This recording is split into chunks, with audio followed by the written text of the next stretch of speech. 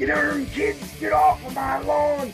Why, you young whippersnappers don't know how good you have it nowadays.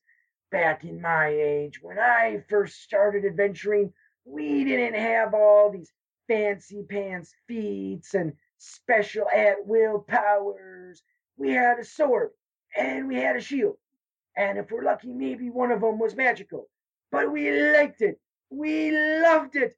And we had to walk uphill 50 miles through 8 feet of snow, carrying 5 sacks of junk on our backs when we wanted to go slay a dragon.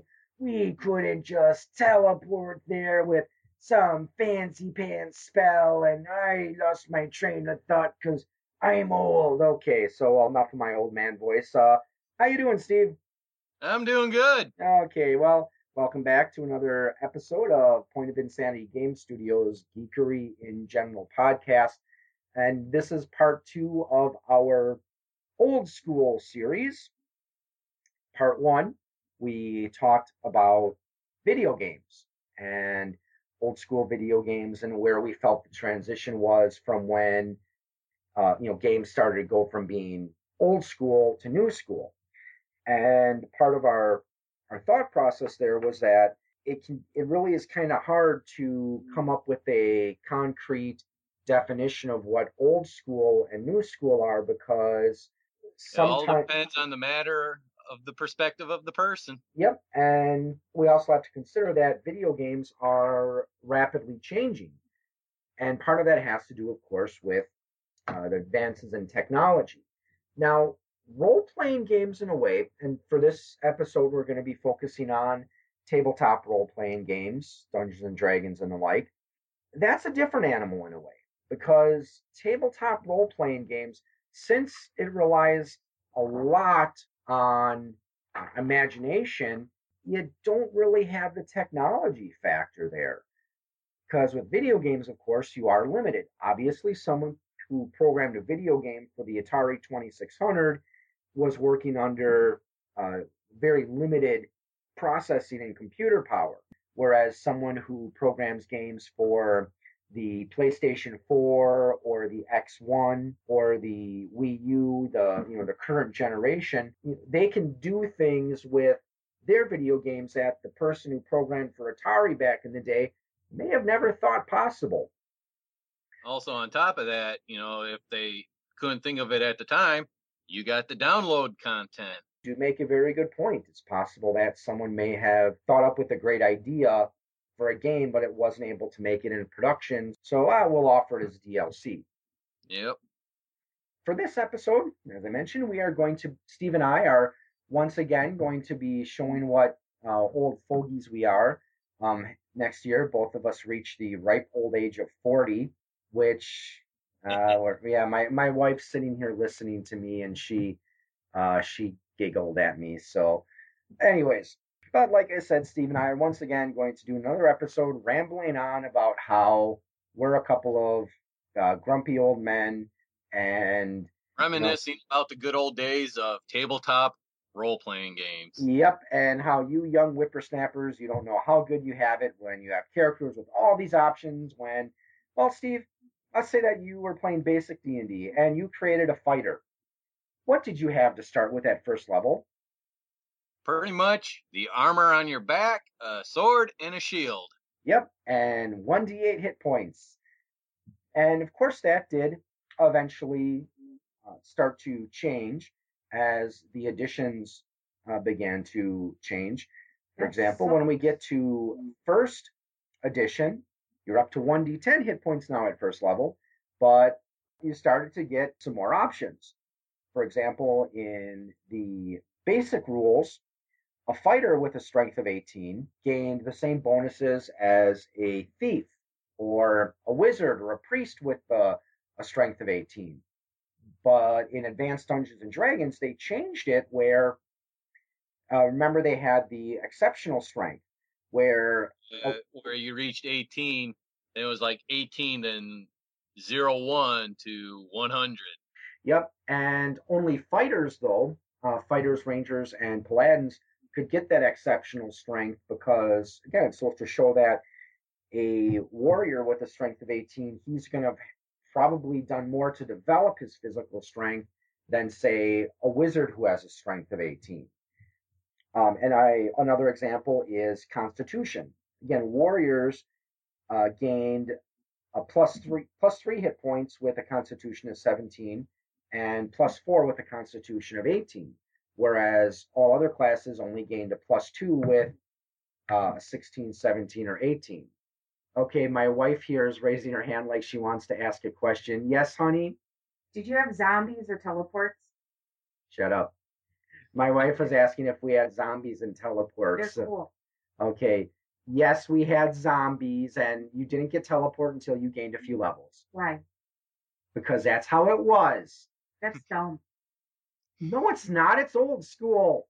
New school's better. Okay, well, my wife thinks new school is better, but we're going to have to debate I'm on sure that. they can hear her because I can hear her on my end. So she's probably getting recorded also. Yep. So that means you have to be quiet, honey. I know that's going to be hard for you to keep your mouth shut. Oh, I just got the look. You know what? Yeah, I was about to comment. Well, while you're talking, she can be behind you making weird faces at you. I've got my Minecraft foam Yes, sword here. she's shaking our son's Minecraft foam sword at me. So Which is new school. which is new school, yes. Which I'm shaking in my my slippers here, honey bunny. But yeah, I just got the look of celibacy. Anyways, carrying on. So again, as the fighter class evolved, now in first edition, not only did you get bonuses for having exceptional strength and for high constitution, you could specialize now. A fighter could be a little bit better in a weapon than, say, a ranger or a paladin or anyone else who could use that same weapon. Any other thoughts on first edition before we move on to second edition? Well, basically, the big difference in first edition is you were pretty much limited. When you picked fighter, that was it. You were a fighter. Thief was the thief. Mage or wizard was the mage or wizard. Cleric was the cleric. My wife just she's writing stuff on pieces of paper and showing them to me. My wife is a Walking Dead fan, and I watch the show too. But she was asking if there's a character like Daryl. Now, Steve, do you watch The Walking Dead? I can't say I do. I've seen a few episodes, so I know the concept of the series. You know who Daryl is? Yes. Yeah. I would guess that probably the closest to Daryl would be maybe like a fighter who specializes in crossbows. But does it kill zombies? Yes, I'm sure he could kill zombies. We can make a special character next time we play second edition D&D. We can make a character kit, Zombie Slayer. To do second edition? Why can't I do the newest edition and then give them all the cool? Why can't we do fifth edition yet? Because I haven't completely read through the rules yet, and the only other person I know who has a fifth edition handbook is pretty busy. But well, I'm sure we can talk about fifth edition D&D somewhere down the line. Okay, so another interesting aspect of the transition from basic to first edition was if you did want to be a warrior, you didn't have to necessarily be just a plain old fighter. They also introduced a couple other warrior classes that were considered separate from the fighter, and that was the ranger and the paladin. Now, technically, they did have paladins in basic. Are you familiar with the companion and master rules? Not really, because like I said, it's been a while, and where I'm at, I don't have that many tabletop role players to play with anymore. So most of my tabletop game systems have been sitting on a shelf collecting dust. Mm-hmm. The way that because I think it was in the companion's book, they introduced a rule for higher level fighters. Once you reached a certain level, you could opt to be a like a specialty class fighter. If you are lawful, and again, you going back to remember if you go back to our episode, we talked about alignments. Remember, lawful was considered the default good alignment, and chaotic was considered the default evil alignment.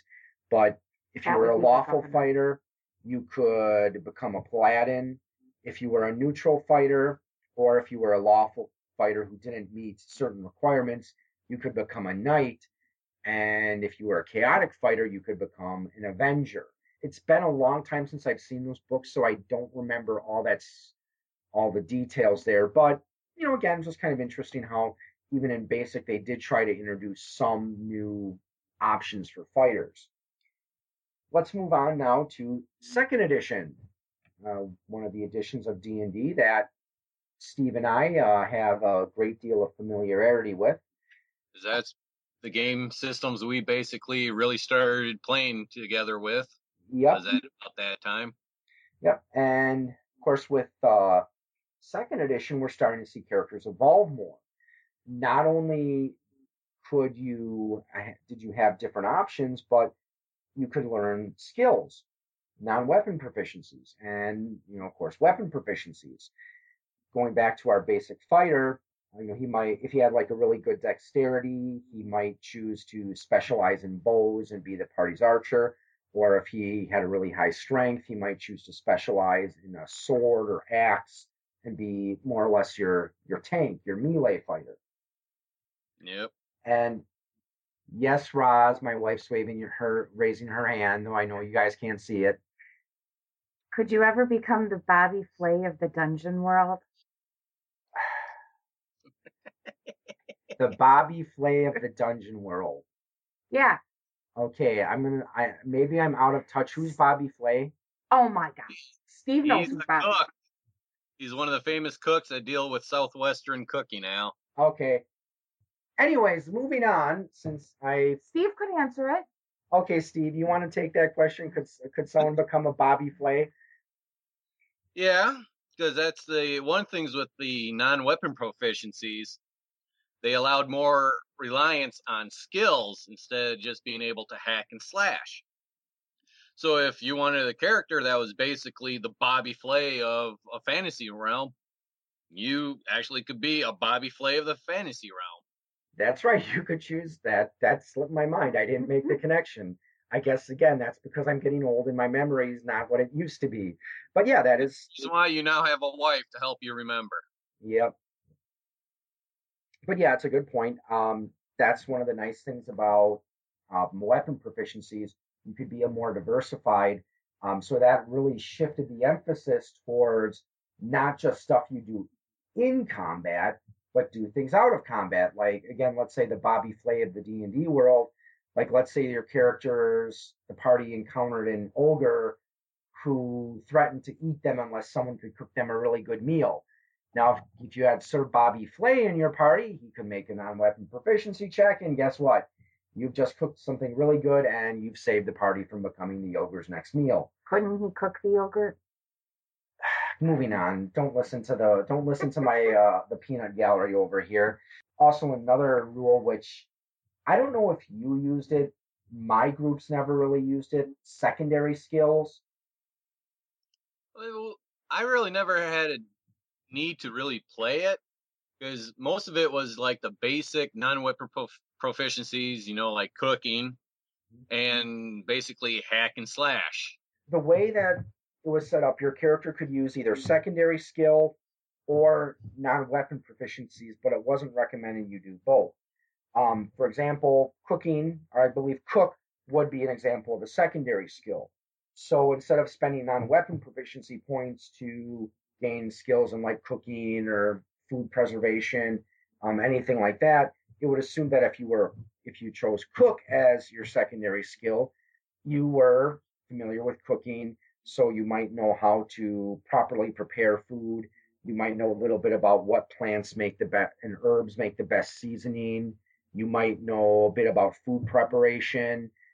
And so it was in a way it was a little more flexible. Yeah, your character was limited to one one area of expertise, but you would assume that he's a lot better on that because someone who just has the cooking non-weapon proficiency, you basically know enough about cooking to not give yourself food poisoning. Whereas if you had the secondary skill for cook, that would essentially mean, well, you've had more training, so you're a really good cook. Yep. My wife is grinning at me and raising her hand again. Could you have a tertiary skill? Like, I want to be the Bobby Flay and the Bob Ross? No, moving on. So another thing that we were actually talking about before we started recording, second edition also introduced the fine art of the splat book. Now, Steve, do you know what a splat book is? Have you ever I've heard the heard the term? term, but like I said, I got a bad case of CRS. Yep, Can't remember that terminology and what it means. When you tell me, I'm probably going to go, oh yeah. well, that just shows how old school you are, that you don't know you're not really sure what the term splat book means. So, but basically a splat book, the way I've heard it defined, and again, for anyone who doesn't know, I know what it is. we are I not know what listening. it is. No, what? It's when you take the book and I say, honey, there's a spider, and I go splat. I'm the spider. No. Anyways, a splat book is the term that gamers give to things like, remember, the Complete Fighter's Handbook, the Complete Thieves Handbook, the Complete Wizard Handbook. You know, these are things that are outside of the core rules that you don't really need them to play. Like, for example, the Complete Fighter's Handbook. You don't need it to play a fighter, but it does have some really cool things in it that you can do with your fighter. But another thing we were talking about before that Splat Books for second edition introduced was the character kit. Now, Steve, did you use a lot of character kits when you played second edition? I didn't really play kits too much. There's one kit that I liked was called Shadow Walker, which was basically a thief that had minor magical ability. Yeah, and that's one of the things I did like about the the Splat Books, the complete books, is they gave you more options that you could use to make your that, like your thief there. Again, you said the Shadow Walker. That makes him different than just a regular thief. One of my favorite books was the Ranger's Handbook. I think I may have mentioned this before, but when back in the day, and even to this day, when I play characters, while the Ranger is one of my favorite character classes, and so the Ranger Handbook was one that I used quite a bit.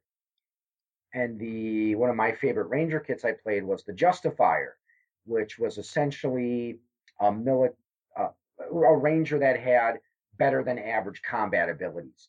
They could choose one weapon to specialize in.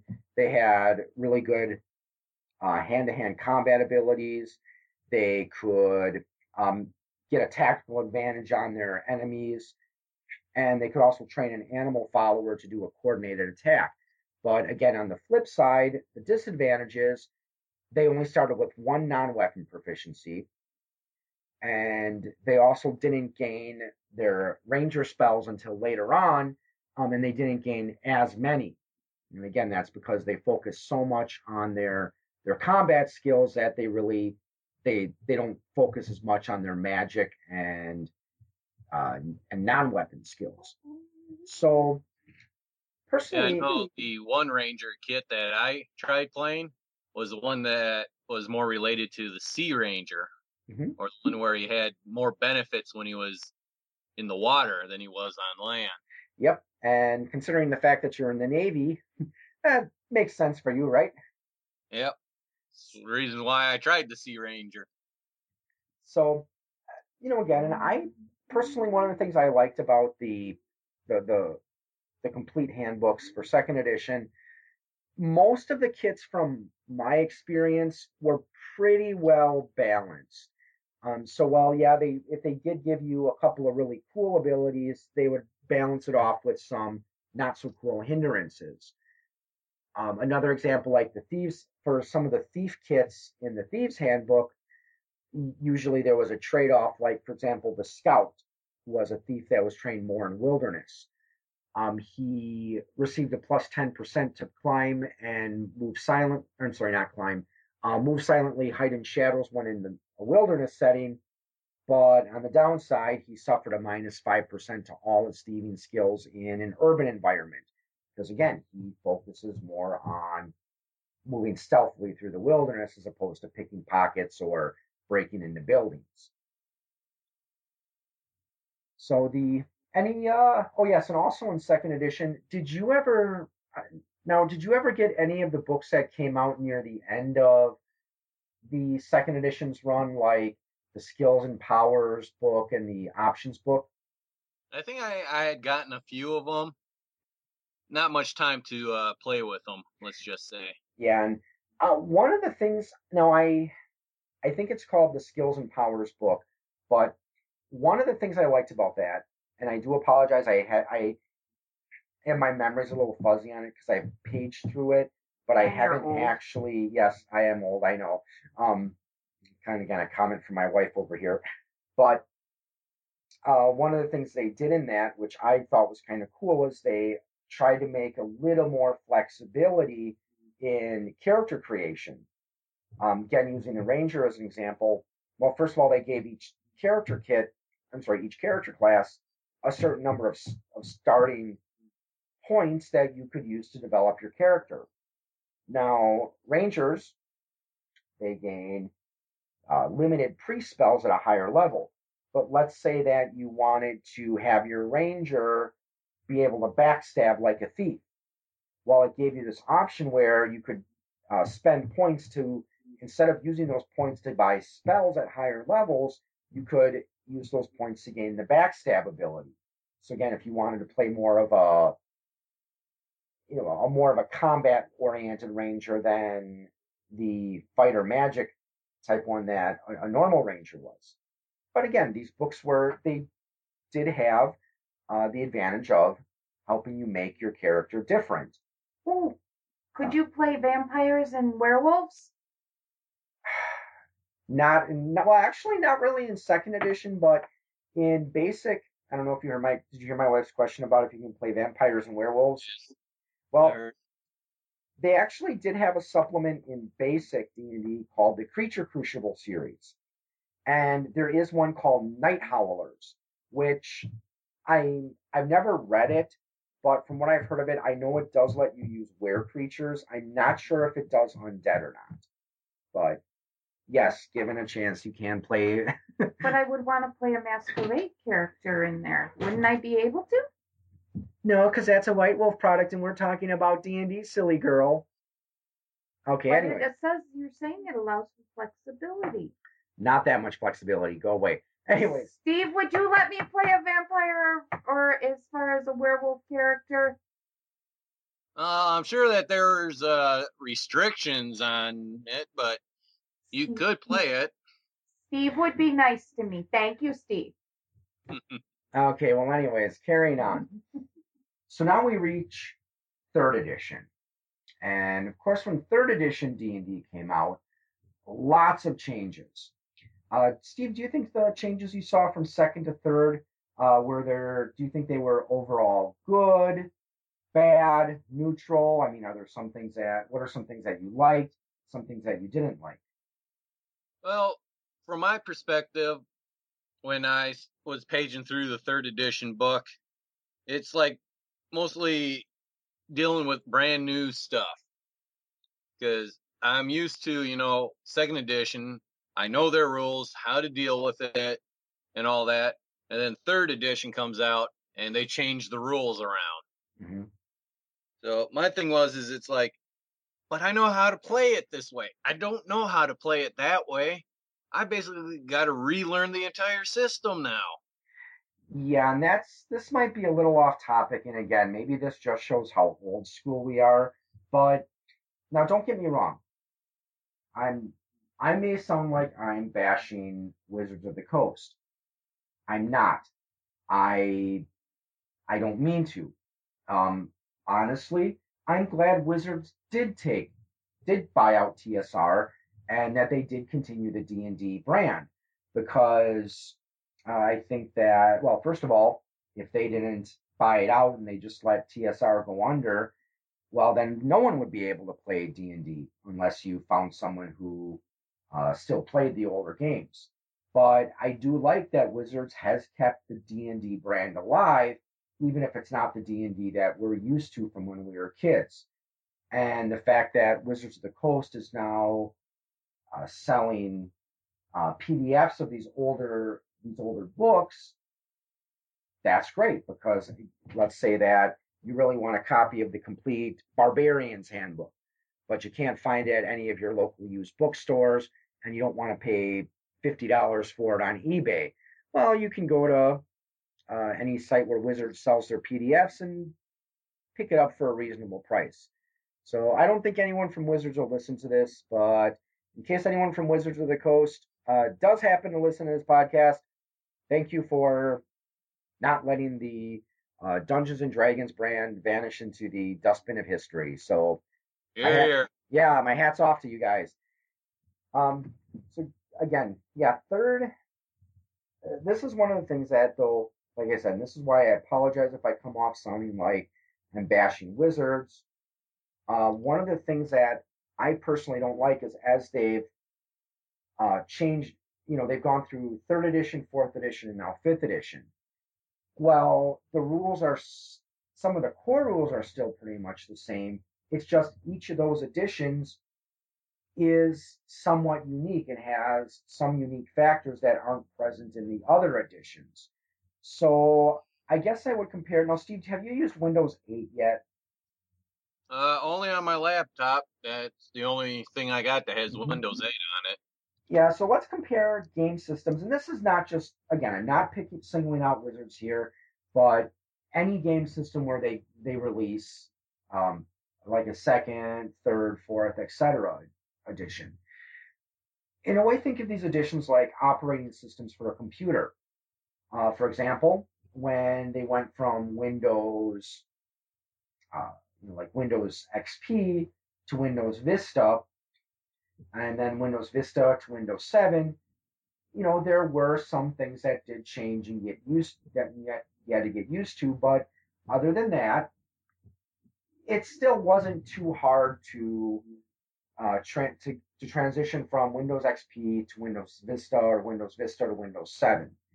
But when Microsoft came out to Windows 8, well, what's your opinion on Windows 8, Steve? Like, I know we're getting a little off topic, but I promise I have a point to all this. So, well, like I said, when dealing with third edition, it's like, okay, it's brand new. I got used to the old operating systems. Then they come out with this new one, and it's like, great, now I got to relearn everything in order for me to work my computer again. Exactly. And I can see a lot of it made sense if you were on a tablet. Not everyone uses tablets with touchscreens. We still use laptops and desktops. Okay, now that I got my rant on Windows 8 out of the way, I'm going to talk a little bit about what Wizards of the Coast did with the D&D brand. Now, I want to say that I may sound like I'm bashing Wizards of the Coast. I don't mean to. This is just my honest opinion as someone who's played Dungeons and Dragons for many years. Now, again, as we were saying before, it's frustrating when you have operating systems make all these drastic changes, so you have to relearn a lot of stuff instead of just adding on to what you already know. One of my personal biggest criticisms about what Wizards has done with the D&D brand is how the new editions they're releasing are no longer backwards compatible. One of the nice things about basic, first, and second edition is those three editions are similar enough where you can use a character from one of those editions with characters from another. Well, okay, for those who've never played basic D&D elves were essentially fighter magic users. Now, let's say you had this fighter, this elf that you created in basic D&D, and your friends moved on to advanced D&D. You could still continue to play. For the most part, you could continue to play that same character with only having to make a few minor adjustments. Same thing when we moved from first edition to second edition. The core rules were very, very similar. Now, there were some things that did go through major changes. My favorite class, the Ranger. Again, first edition Rangers, they received the ability to use limited druid and magic user spells, whereas a second edition Ranger could only use priest spells that had to do with plants and animals. Well, again, while it is a significant difference, you could still play a first edition Ranger in a second edition campaign. It was also nice because that way you could use any material you had from first edition in a second edition campaign without having to do too much in the way of conversion or adjustments.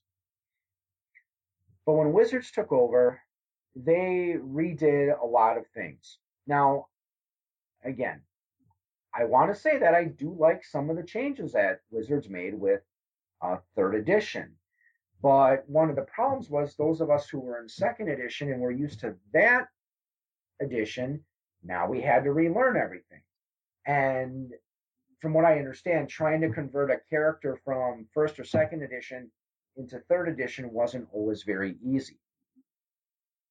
Yeah, you were basically having to recreate your character totally from scratch and pray most of your abilities carried over. And that's a good point because some abilities, depending on the class, didn't always go over very well. A good example. Now, are you familiar with a bard in first edition?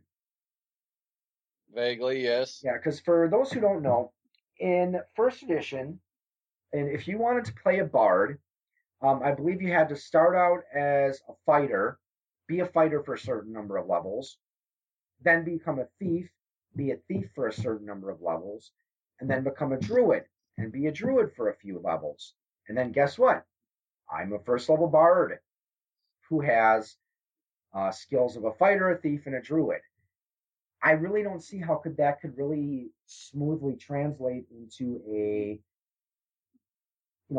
third edition bard. But again, I want to say this again. I'm not bashing third edition. I've played a few games of it. It's not bad. I still prefer second edition, but that's just me. So again, we run into this problem where now you have to pretty much recreate your character. And then fourth edition came out, and they did keep some of the same things, like again, the armor class, where an armor class of 20 is better than an armor class of 10, and I believe they still had the 3 saving throws instead of the 5 that there were in the previous edition. But now you had the addition of feats and powers.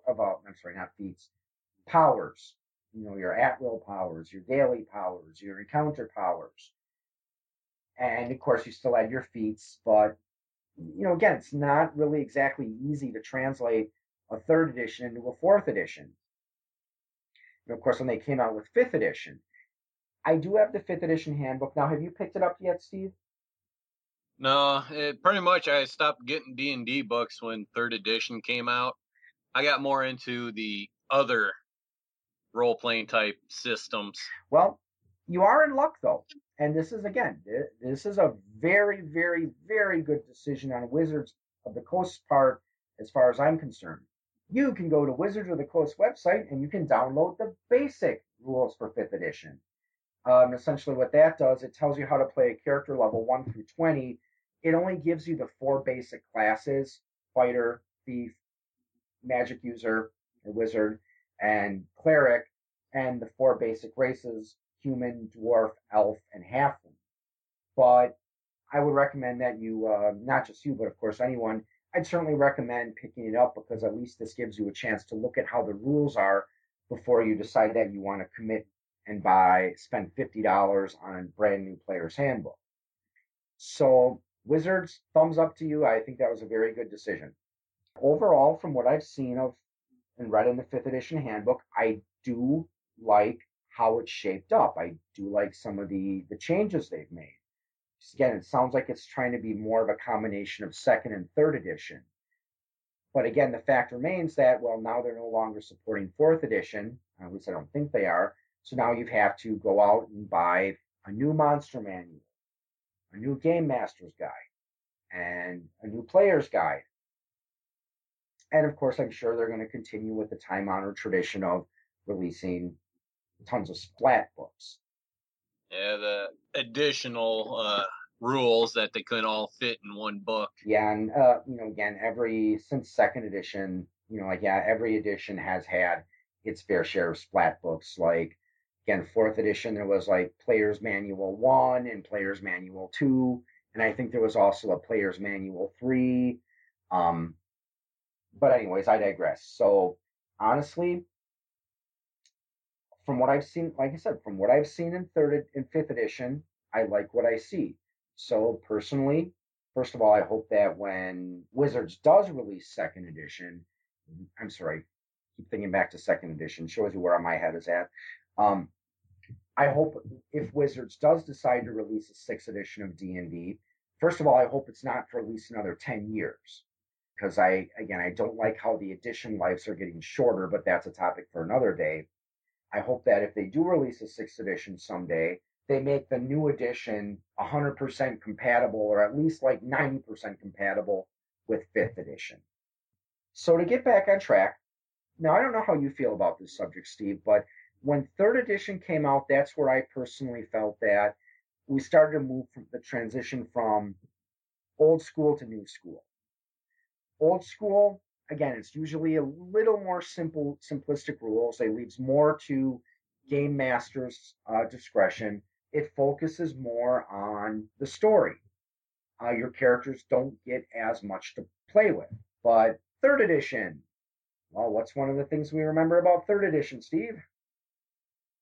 Well, like I said, I've only really paged through the third edition book just to see what it was like. And for me, the most part is, man, this is an entirely new system. I'm going to have to totally relearn it. I do see how they still wanted to try to do some flexibility. For example, skills played a more prominent role in third edition, but one of the things that I did like is, well, you could do this in second edition as well. But if you wanted to learn, say, if you're a fighter and you want to learn a thief skill, you can. It's just going to cost you more points to learn it. I also like what they did with multi-classing in third edition, where, like, let's say that you wanted to be a fighter, but you wanted to pick up a few clerical levels, so that way you could have some healing spells just in case. Again, as far as I'm concerned, great idea. But I think third edition started to get a little carried away with the numbers. And that's, I don't know, have you talked to many people who've played third edition in any great amount? No, mostly on my end, I'm basically hunting for people that still do the tabletop at all. Mostly it's, online video games type RPG and now.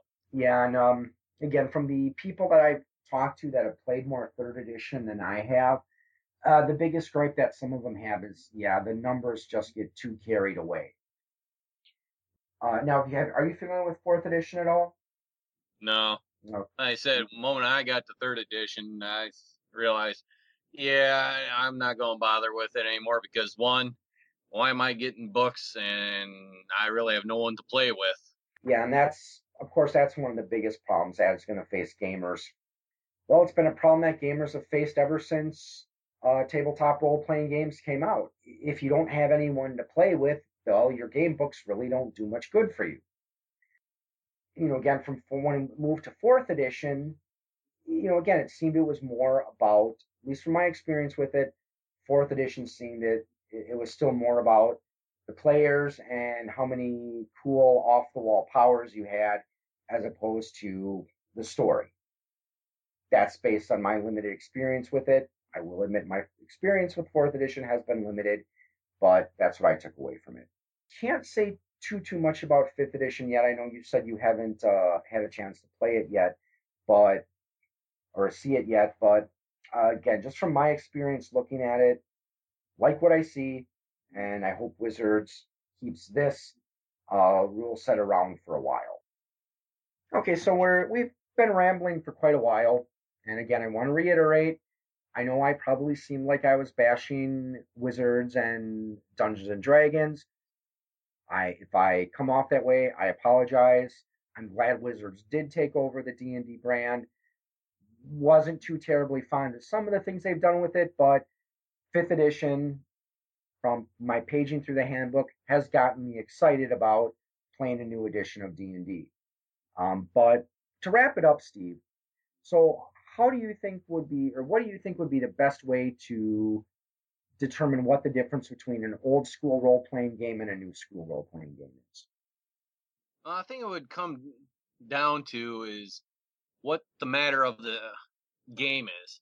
Is it going to be more storyline, story world orientated, where you're dealing with the world and you're just this hack and slash type character? Or is it going towards how your character is developed, where it's more centered on your character and how their character is involved in the realm you're in? Because that's how I've always seen it too. Where old school games are ones where it's more imagination driven. The rules tend to be a little simpler. There's more room for game masters' discretion. For interpretation. Whereas what we've seen with the new school, and again, I'm just using D&D as an example, once in the later stages of second edition, on through third edition, is it started to focus more on what your character can do. And this is something that we could probably ramble on for a while about, but why do you think it is? Why do you think what's your opinion on why game designers seem to have needed to go this route where we do focus on more character options instead of having players use their imagination? I think it's because the game companies have to be more towards the new generation of people to keep the interest going, because we're becoming more technologically advanced. A lot of things is now going more online. So the means of, getting a group of friends together, sitting around a table, and just playing a round of, tabletop RPG is slowly going away. Yep, that's true. A few years ago, I was at a game convention in Milwaukee called Game Fest. I believe this was like the year or two after Gen Con had moved out to Indianapolis. I got to sit in on a discussion that Gary Gygax was giving. And that's one of the things he mentioned too, is that, yeah, in some ways it's hard for tabletop role playing games to compete with online games. Because let's think about it. If you're going to be playing, Dungeons and Dragons with your friends, you got to arrange a time that everyone can be there. So of course there's usually going to be someone who stumbles in a half hour late. One person has to be the game master so everyone else can play their characters. Then, of course, if you're hosting at your house, you might decide that you might have to clean up your house a bit. You might have to go out and get refreshments or tell people, okay, bring your own bottle. But, as Gary Gygax was saying, you don't have to worry about that with an online role playing game. You just log in and hey, you get to play. Now, as I recall, his opinion was he didn't necessarily think it was going to destroy the role playing game industry, but in a way, it doesn't exactly help. And as a game designer, myself and any other game designers that listen to it, this in a way we have to try to find a way to make our games relatable to these people who are mostly into online role playing games. And I was at a game convention a few weeks ago in Oshkosh. I was talking with another gentleman a little older than me. Again, we were talking about, old school and games and how games have evolved. His observation that with fourth edition, one of the reasons they changed it so drastically is that they were hoping to pull in the World of Warcraft, the EverQuest, the online RPG crowd. Whether it did that successfully, I guess, is up for a matter of debate. Because while I think fourth edition may have been a little more relatable to people who are used to these online games, a lot of us old schoolers, the people who do prefer the more story driven RPGs, we weren't really too fond of a lot of the decisions. So some of us are like, okay, yeah, fourth edition, we're going to skip it. But that's about all I have to say for matter right now. Do you have any closing thoughts, Steve? dealing with old school, new school. I think it comes down to the generation that views it. You get our generation, we're more the tabletop type of role players, where generation like your son, he's more of the technological age, so he's more of the online type of role player. So trying to hook up, with that generation to ours, that's where I think our connection from old school to new school is. Yeah, so we have to, I think, again, speaking as a game designer, the trick is trying to make games that are going to appeal to both crowds. Something that's going to appeal to the people who prefer more story driven, but still appeals to the people who like having tons of character options. So I think we have talked to this topic to death for now. So you have no more closing thoughts, Steve? I don't have anything else to say on this matter for now. So yeah, we can always bring it back up on a later topic. Yep. So again, please feel free to visit my website, poigamestudio.com. I do have a contact form through there. So you have any comments, suggestions, feel free to send them to me. If you have an idea for a future show, something you'd like to see us discuss, please feel free to send those suggestions. If you have any criticisms, again, please feel free. I mean, we're always open. Steve and I are pretty new at this, so I know we seem kind of rust. I guess we could say we seem kind of rough. I was going to say rusty, but we haven't been doing this long enough to be rusty. But we may seem kind of rough, and that's because podcasting is something that we're both pretty new to. So we're still getting our feet wet. So, if you do decide to send us criticism, please just don't say, you guys suck and I hate your guts. Say, this is what I don't like, and, maybe try this. Like I said, we're reasonable guys. We're open to constructive criticism. So, with that being said, just like to say, everyone, have a good evening, morning, afternoon, whatever it is, wherever you are, and happy gaming. Talk to you guys later.